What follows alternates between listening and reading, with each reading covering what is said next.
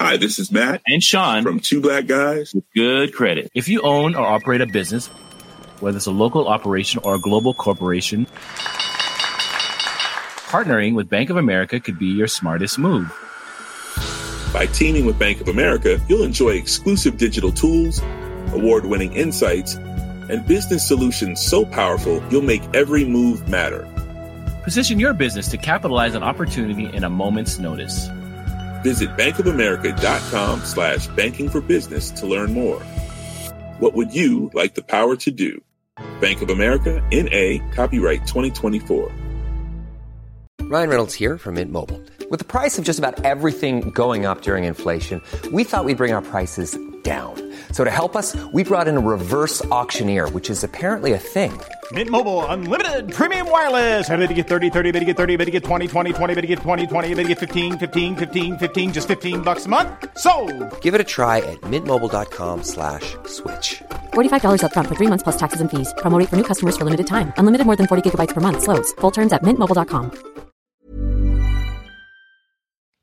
Coming up on DTNS, best guesses from reliable sources on new Apple computers coming this year. Google taunts Australia over plans to make it pay for news. And Allison Sheridan helps us wrap up our CES coverage with a few cool finds. This is the Daily Tech News for Friday, January 15th, 2021 in Los Angeles. I'm Tom Merritt. And from Studio Redwood, I'm Sarah Lane. And I'm Allison Sheridan of the Podfeet Podcast Empire.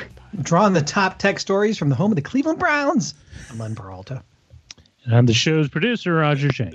Hey, folks, we were just talking about breakfast and how important it is. Is it the most important meal of the day? Find out. Become a patron and get Good Day Internet at patreon.com/DTNS. Let's start with a few tech things you should know. Amazon launched the Alexa Custom Assistant. I promise I'll only say that the one time. A service that lets third-party companies create their own virtual assistants themselves. Companies can set their own wake words and create custom voices with unique capabilities. Amazon says that these custom assistants will coexist with Amazon's own assistant on platforms, with voice requests outside of a custom assistant's functionality routed to Amazon's. Fiat Chrysler is the first announced partner working on its own custom assistant. The Oregonian newspaper reports incoming Intel CEO Pat Gelsinger told an all-hands meeting, quote, "We have to deliver better products to the PC ecosystem than any possible thing that a lifestyle company in Cupertino makes." One presumes he means Apple, not the Target on Stevens Creek Boulevard. Meanwhile, Intel updated its NUC lineup of performance mini desktop computers to include 11th gen Intel processors, Wi-Fi 6, some models with Z graphics. The NUC Pro line will be available to drive up to 8K displays with some vPro-enabled CPUs in there. A new model, the NUC11 Enthusiast, codenamed Phantom Canyon, offers a Core i7-1165G7 CPU, an NVIDIA RTX 2060, as well as 2 Thunderbolt 4 ports and a 2.5 gigabit Ethernet port. SimpleNUC.com lists that one starting at $1,349 for the model that includes your hard drive and RAM.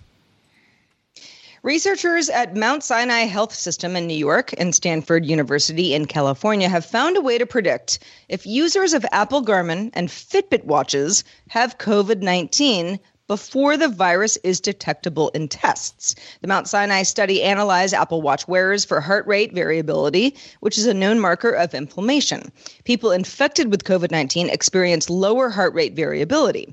Stanford monitored wearers of Apple, Garmin, and Fitbit devices and found that 81% of coronavirus positive participants experienced changes in their resting heart rates of up to 9.5 days prior to the onset of symptoms. The researchers could predict infection in 2 out of 3 of those infected.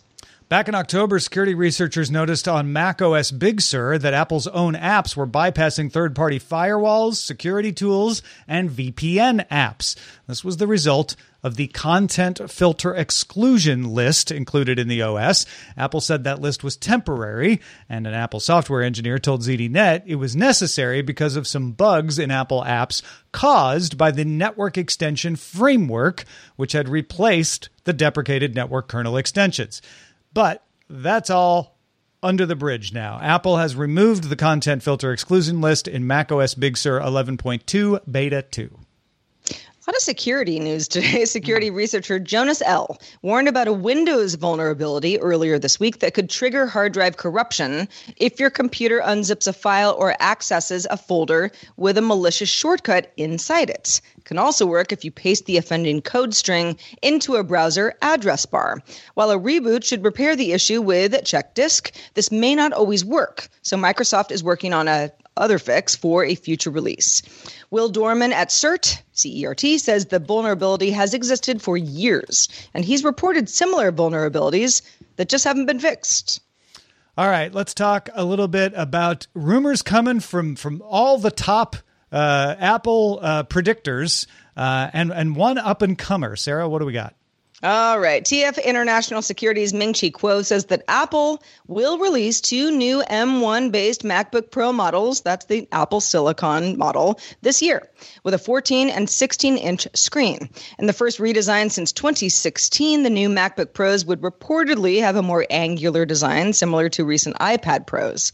Kuo also says that the Touch Bar will be replaced by physical keys. It's going to make some people happy out there. And there will be a wider range of ports, including a MagSafe charging port. Bloomberg's Mark Gurman, who also has great Apple sources, corroborates the predictions and adds that the displays will be brighter with higher contrast.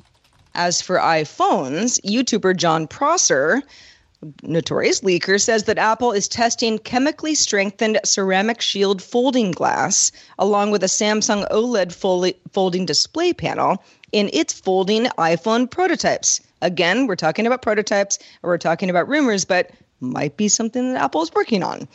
Ming-Chi Kuo also reported that Apple is aggressively testing a vapor chamber cooling system for iPhones and says it may not be ready for 2021 devices, but Apple is working on it nevertheless.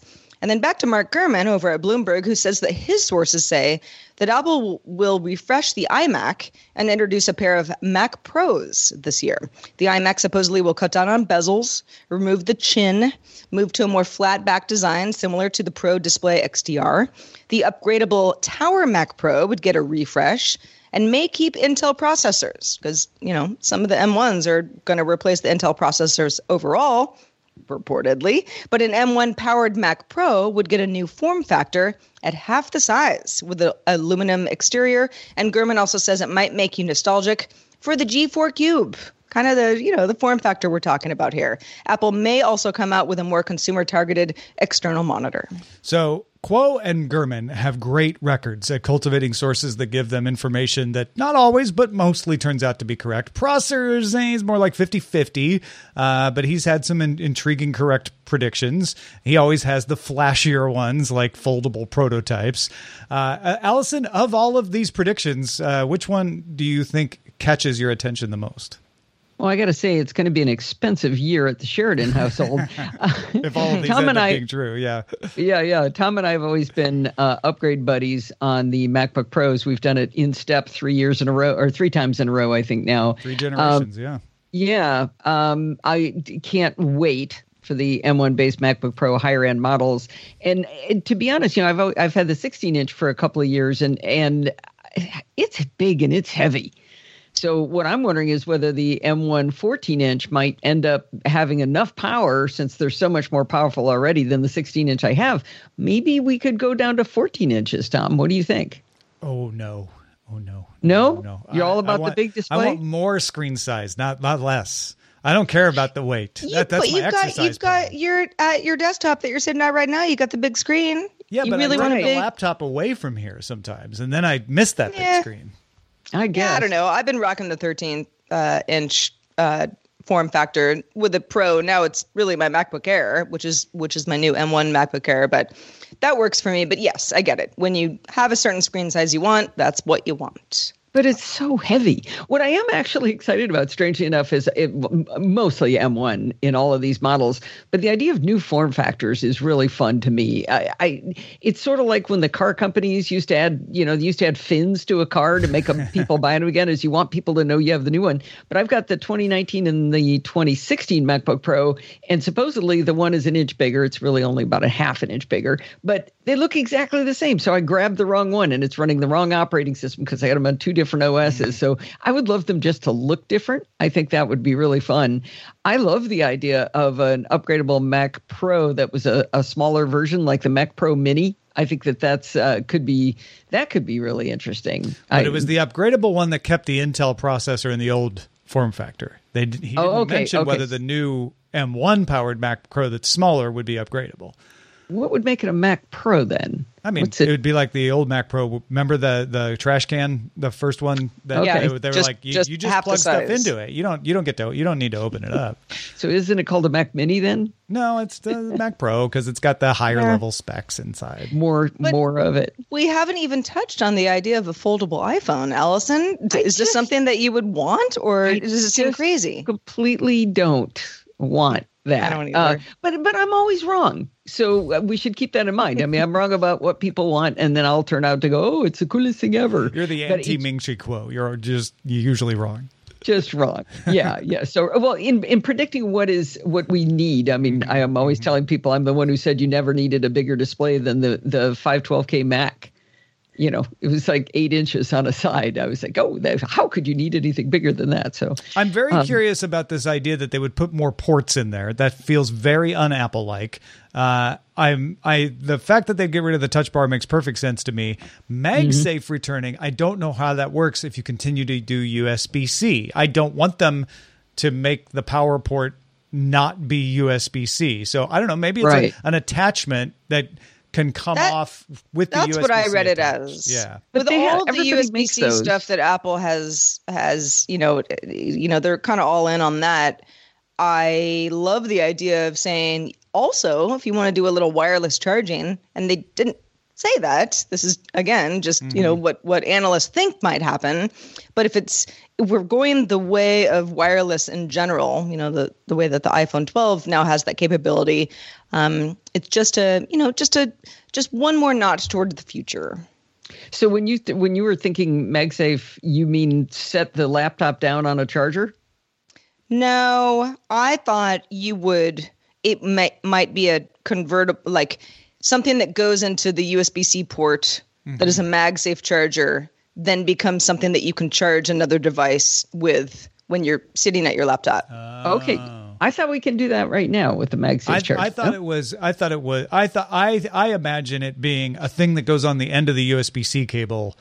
That pops off. That part of it sticks in the USB-C port on the computer, part of it sticks on the USB-C cable, and then it can pop apart safely. Companies have been making those for quite a long time, and I've tried a couple of them, and they tend to just pop off too easily. Yeah. They're real easy to pop off. But Apple figured it out. Maybe. Maybe. These are all predictions. We don't know.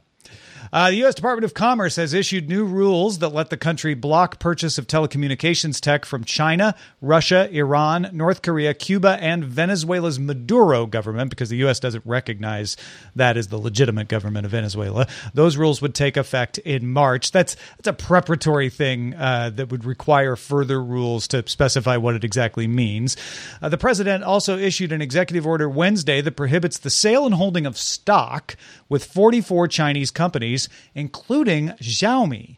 The U.S. Department of Defense added Xiaomi to the list of companies it claims supports China's military, which makes it fall under this executive order. Now, Xiaomi says it's not owned, controlled, or affiliated with the Chinese military and provides its products and services for civilian and commercial use. Xiaomi was not added to the U.S. entity list. That's the one Huawei is on that restricts the export of technology to companies. So this isn't going to stop Xiaomi from selling its products in the United States. What it will stop you from doing is holding Xiaomi stock or selling. If you have Xiaomi stock right now and you're in the U.S., you would have to sell it by November. This is an executive order that could be overturned. We'll see. But if I make a chip to go into their phone and I'm from the U.S., can I sell the chip to Xiaomi? Yeah, to Xiaomi still? You couldn't. You would need a license to do that if they were put on the entity list, but they're not being put on the entity list. Okay. So yes, make those chips, Allison. You can sell them away to Xiaomi. So back at the beginning, you said they issued new rules. The country will block purchase of telecommunications tech. So from China. So doesn't that mean that Xiaomi, since they make telecommunications tech, they would be blocked? Xiaomi doesn't make telecommunications tech. So phones aren't telecommunication tech? Xiaomi makes handsets, which I know that's a phone, but they're talking about switches and things to build up like your 5G. Oh, okay. This is a hard story to follow. Well, and it may change soon.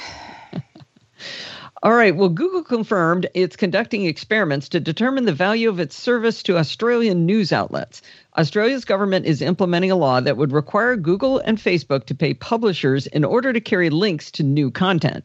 Google is blocking news sites from showing up in search results for about 1% of Australian users. The law would force Facebook and Google to negotiate the amount of payments or have an arbitrator decide for them. It's being debated in the Senate. This is hilarious in one respect. It's not funny at all in several other respects. But Google is basically taunting Australia, saying, well, we're just doing a test to see what would happen because we don't want to be forced to pay. The thing to remember about this Australian law is it doesn't give Google or Facebook an option. And it's specifically for Google and Facebook. It's tailored for them. And it says you have to pay if you want to link to news content. And we've provided a framework for you to negotiate what that payment will be, and you have to participate. So your only option then would be for you to say, we will no longer link to news things. We would just stop doing that business. That's what they did in Spain. They took down Google News, but they still link to news sources in Google Search in Spain. In Australia, they're saying, we don't care where it is. If you're Google and you're doing it, you have to pay. And so Google's showing, well, this is what is going to happen if we get rid of 1% of the people who find your news articles through our website. Do you really want that? I've always wanted to have this conversation with somebody. It seems to me like there is a middle ground in this one. It used to be that if I did a search, I'd get a whole bunch of links. And I could look and I could see, okay, this one's New York Times, this is whatever, I could see the different sources. But I couldn't read right there on the page everything I needed to know. Now, when I go to a Google search, and a perfect example is how do I do something? It'll immediately show me all of the text of the article that says how to do something. So I don't ever follow through to the link, and those people lose that link traffic. So isn't there an intermediate way of doing this? Oh, yeah. And those have been tried. And what Google has done in those cases is turned off the descriptions and said, oh, okay, if we have to pay for the snippets, like you say, we'll just turn them off. And so then Spain said, now you have to, you can't even if you turn off snippets, if you're doing Google News, if it's a news majority thing, you have to. And Google's like, great, we just won't provide Google News in Spain anymore. So they didn't accept the no snippet option. The governments did not, correct. Okay. They said, well, but that doesn't help because then you're not paying the news companies. And honestly, without the descriptions, fewer people click. The descriptions make you click more. Really? I see the description. I go, oh, there's the step-by-step, how to enable blah, blah, blah in such and such an application. Let's not confuse the issue. That's how to, and it's a whole separate thing. We're just talking about news stories here. This doesn't apply to every other website. Okay. Yeah, I mean, a headline may be, you may be like, yeah, I'm very interested. But often it's the headline plus that little blurb right under the headline where I'm like, yes, I'm actually interested in this. And that's what Google's like, we can get rid of that. You don't want that. We'll get rid of it.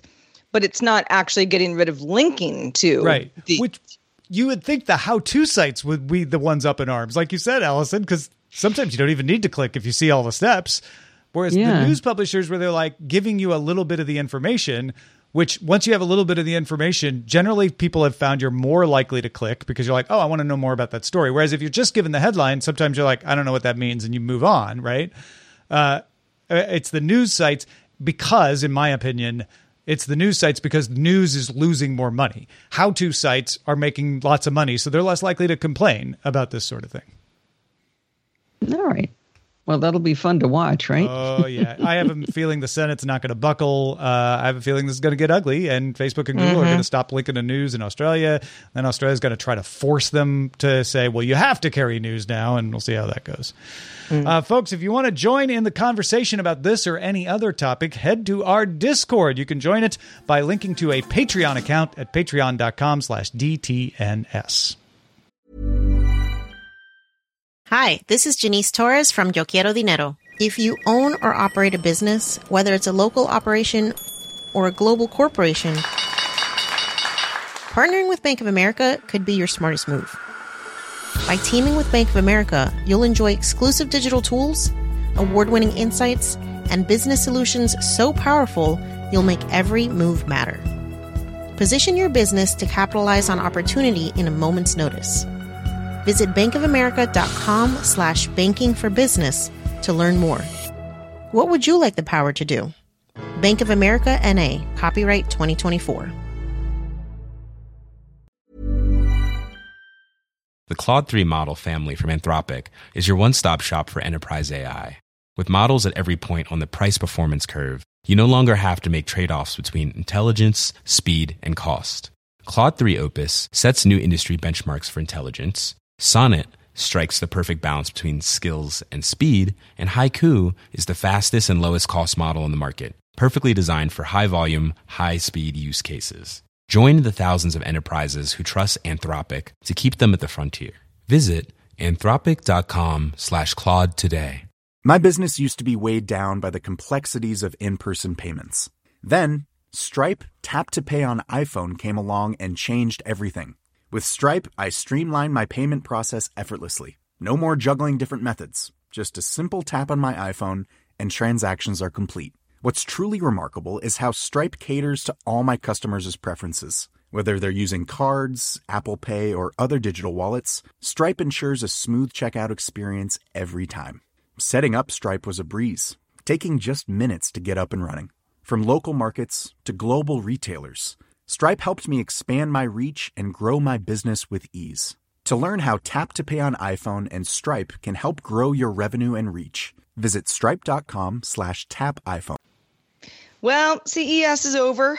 Remote CES for almost all of us. And we talked about, boy, did we talk about a lot of stuff over the last 4 or so days, but there's always more that comes out of CES. And Allison, you've always been historically so good at drumming up some of the things that you are interested in. Maybe you've seen that other people haven't seen. Has the remote version of CES for you been any different this year?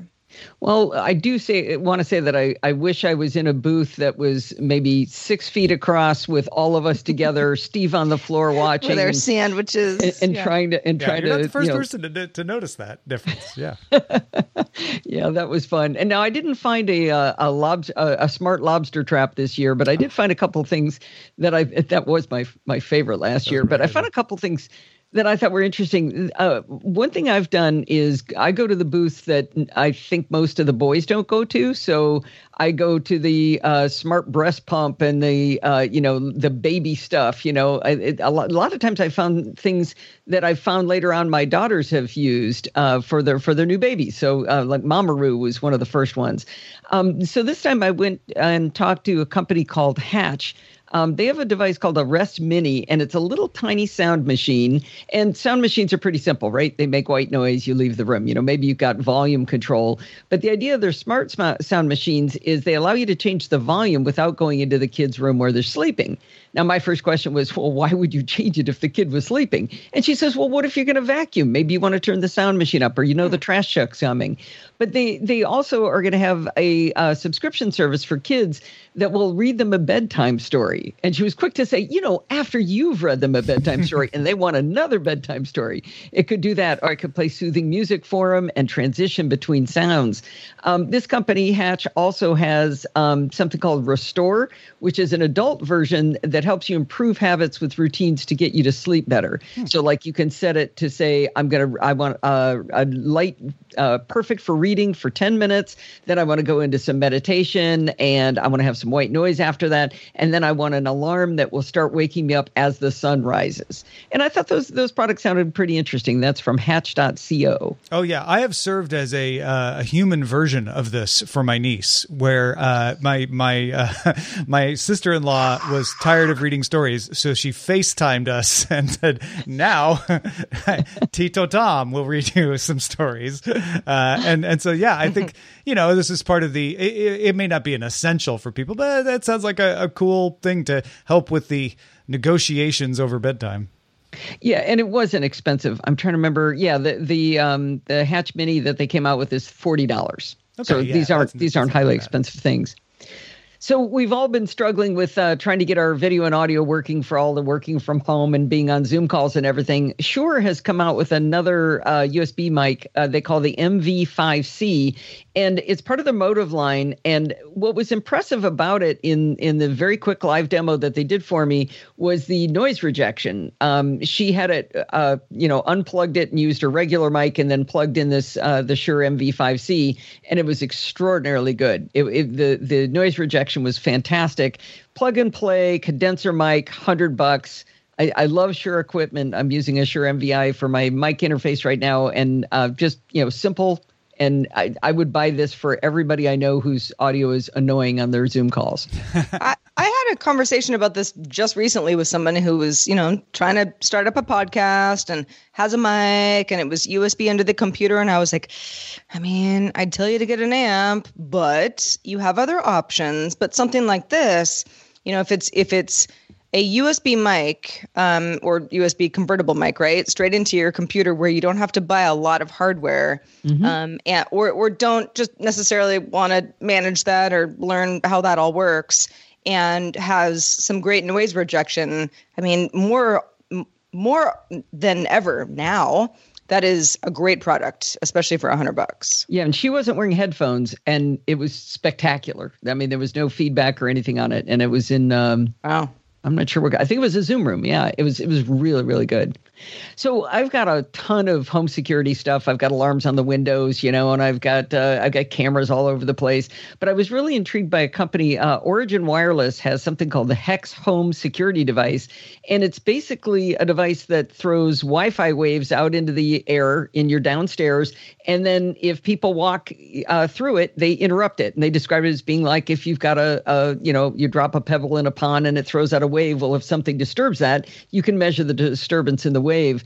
And what was great about this was the absolute simplicity. They had the, I think it was called the command module. The command you plug into the wall, and it had a little cable on it, and that's the thing spitting out the Wi-Fi. But then you had these little devices you just plugged into an outlet. They were, maybe 2 inches across, little round thing, plug it into an outlet, and you put a couple of those around the downstairs, and you can measure whether somebody has come into your house. And they were definitely pointed out, you don't need, if you have a 3,000 square foot house, but 1,500 of it is on the ground floor, you only need something to cover that 1,500. So it was only like, I thought I wrote down the price, but it was $180 in spring of 2021. It'll be coming out, but it was just super simple, not a lot of junk, and seemed to do an interesting job of detecting people walking around your house when they shouldn't be. Yeah, we talked on Monday about Linksys Aware, which expands to now not just be the Wi-Fi, but also incorporate like Internet of Things connected devices as well. But if you don't have a Linksys router that can do Linksys Aware, but you still want to add that capability, this is the Hex is a great option for that. $180 starts to be like, well, maybe I should just get a whole new router, but maybe you have a router you love and you don't want to replace it. So it could be good for that. Yeah. I thought it just looked simple. I liked it. Mm-hmm.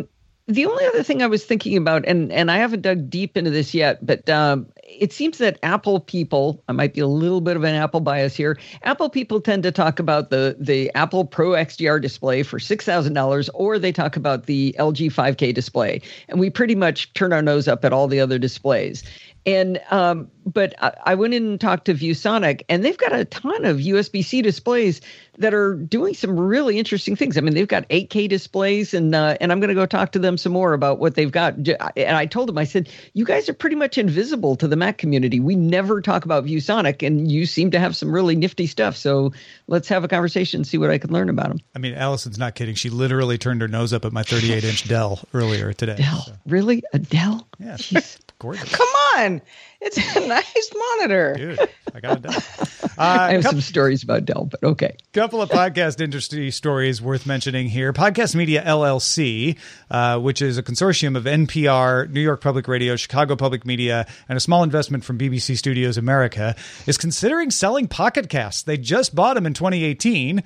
NPR spokesperson Isabel Lara told Current.org that the plan of sale of Pocket Cast is in early stages of development, but that confirms that it is something they're considering.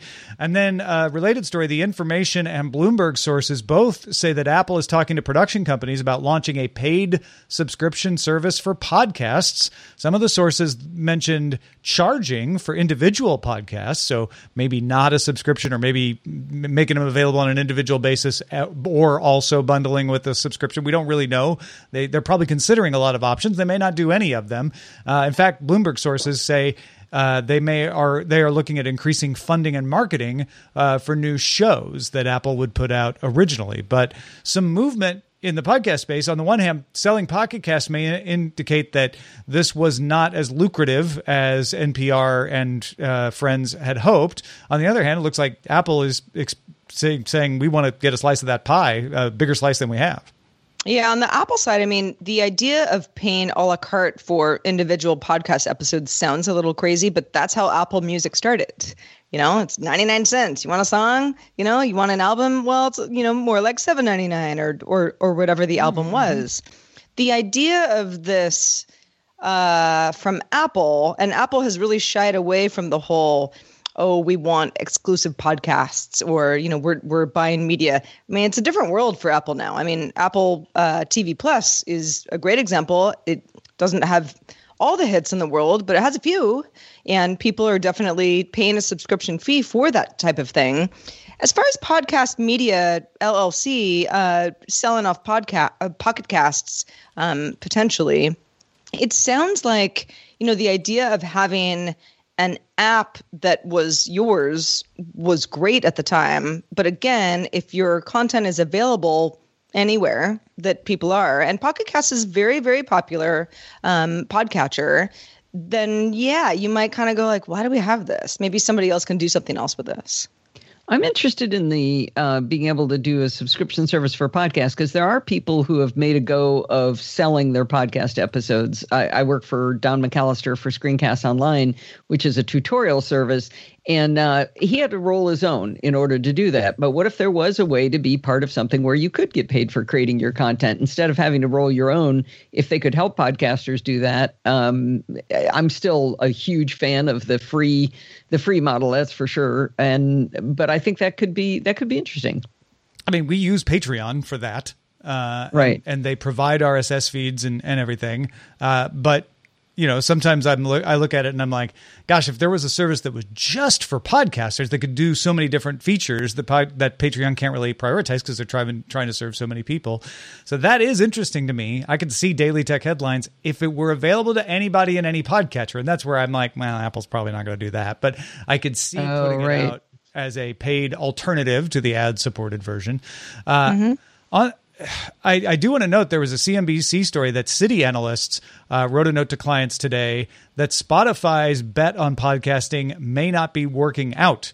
The idea was that bringing exclusive content to the app would strengthen the advertising business, but analysts are saying that the company is not getting the positive inflection. So that and the Pocket Cast make me think, all right, part of the industry is moving away from it, but Apple's finally getting into it, so I don't know.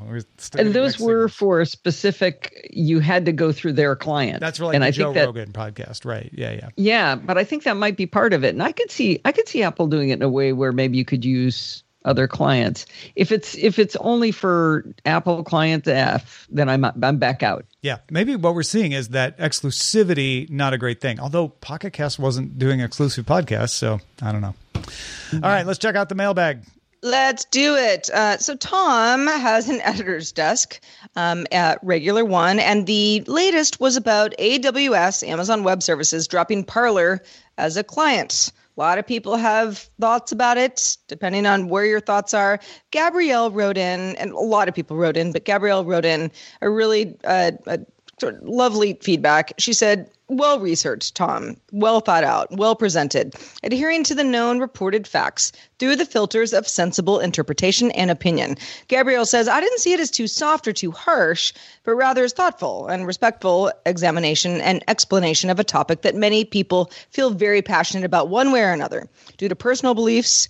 From a personal perspective, Gabrielle says, I don't agree with all of your assessments. I think you're spot on with this one, though. And I'm here to learn and get smarter and keep up with tech news and be entertained, and not just here to have somebody make me feel good about the things that I already think or believe. There's no room for personal growth in that. Just wanted to chime in for the vast majority who really get what you do, agree or not, and find much value in it, and mostly just silently enjoy the experience.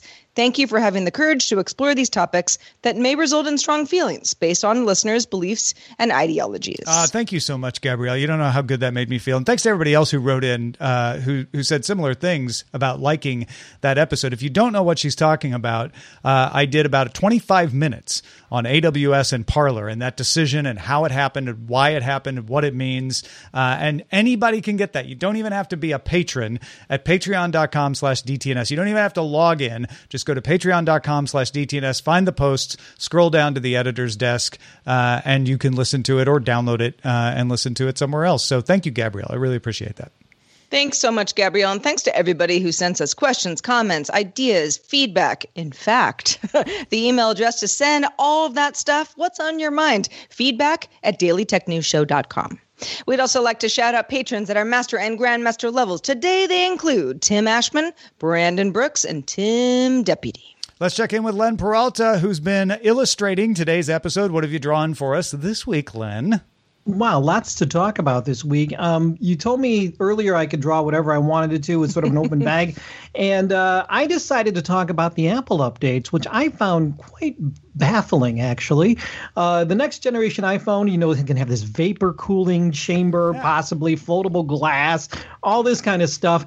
And, this is an image of what I think that might look like. And, I got to say personally, I know a lot of people, I know Allison's a big Apple person. I just want to say, I think we should call it iPass because I'm like, I think I'll pass on this one. I don't know.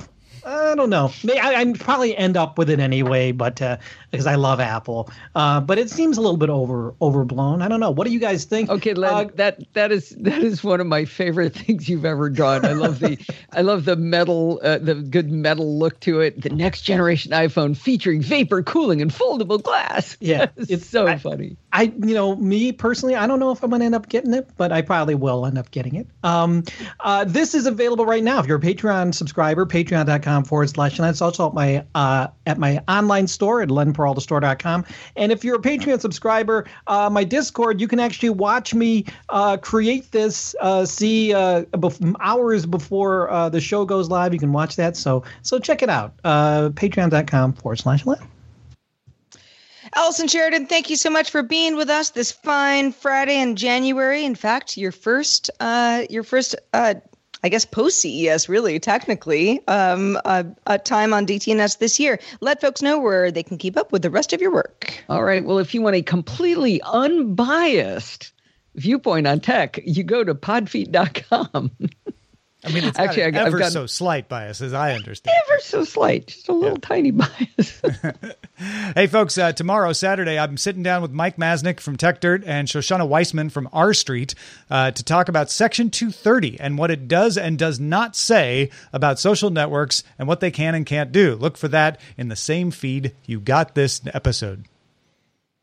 We are live Monday through Friday, everybody, 4:30 p.m. Eastern, 21:30 UTC. If it's not already on your calendar and you can join us, we'd love to have you. You can find out more at dailytechnewsshow.com/live. We are off Monday for the Martin Luther King holiday in the U.S., but we'll see you back Tuesday with Rob Dunwood. Talk to you then.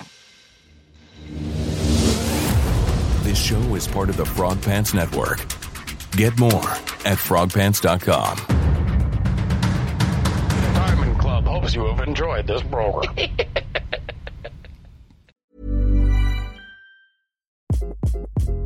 Hi, this is Craig Robinson from Ways to Win, and support for this podcast comes from Invesco QQQ, the official ETF of the NCAA. The future isn't scary. Not realizing its potential, however, could be. Just like on the recruiting trail, I've seen potential come in many forms as a coach. Learn more at Invesco.com/QQQ. Let's rethink possibility. Invesco Distributors, Inc. Hi, this is Matt and Sean from Two Black Guys with Good Credit. If you own or operate a business, whether it's a local operation or a global corporation, partnering with Bank of America could be your smartest move. By teaming with Bank of America, you'll enjoy exclusive digital tools, award-winning insights, and business solutions so powerful you'll make every move matter. Position your business to capitalize on opportunity in a moment's notice. Visit bankofamerica.com/banking for business to learn more. What would you like the power to do? Bank of America, N.A., copyright 2024.